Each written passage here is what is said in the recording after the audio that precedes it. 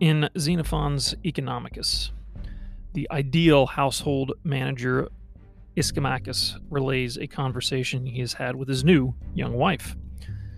He has been training her to run the household, and at one point he says to her, "But the most pleasant experience of all is to prove yourself better than I am, to make me your servant."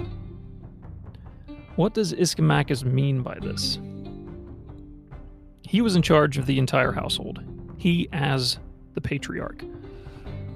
His word was essentially the law of the house. But he cannot do everything. He cannot be everywhere at once. And so he is explaining to his wife the importance of her role in managing these other areas of the household, areas that were just as important as the work he himself did.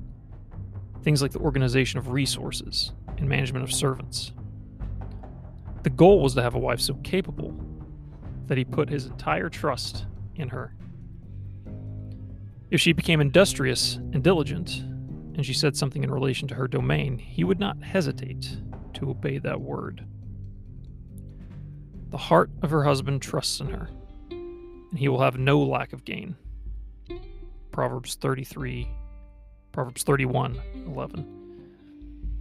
It is not abdication to listen to your wife in regards to her domain and responsibilities. In fact, you have delegated those tasks, and it would be foolish to ignore her.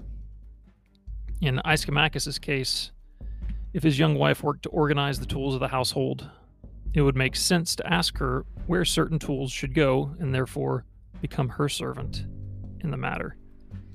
If your wife tells you to take off your shoes before you enter the house, you're not giving up your manhood by obeying her command in that matter. If you have given her the responsibility of beautifying the home, you want her to excel at it. And if she excels at it, you should be glad to become her servant in this instance. To disobey her would be to hate yourself. To disobey her would be making a mockery of your own authority. If she opens her mouth with wisdom, why would you not listen? It is an insecure husband who doesn't want his wife to excel at anything.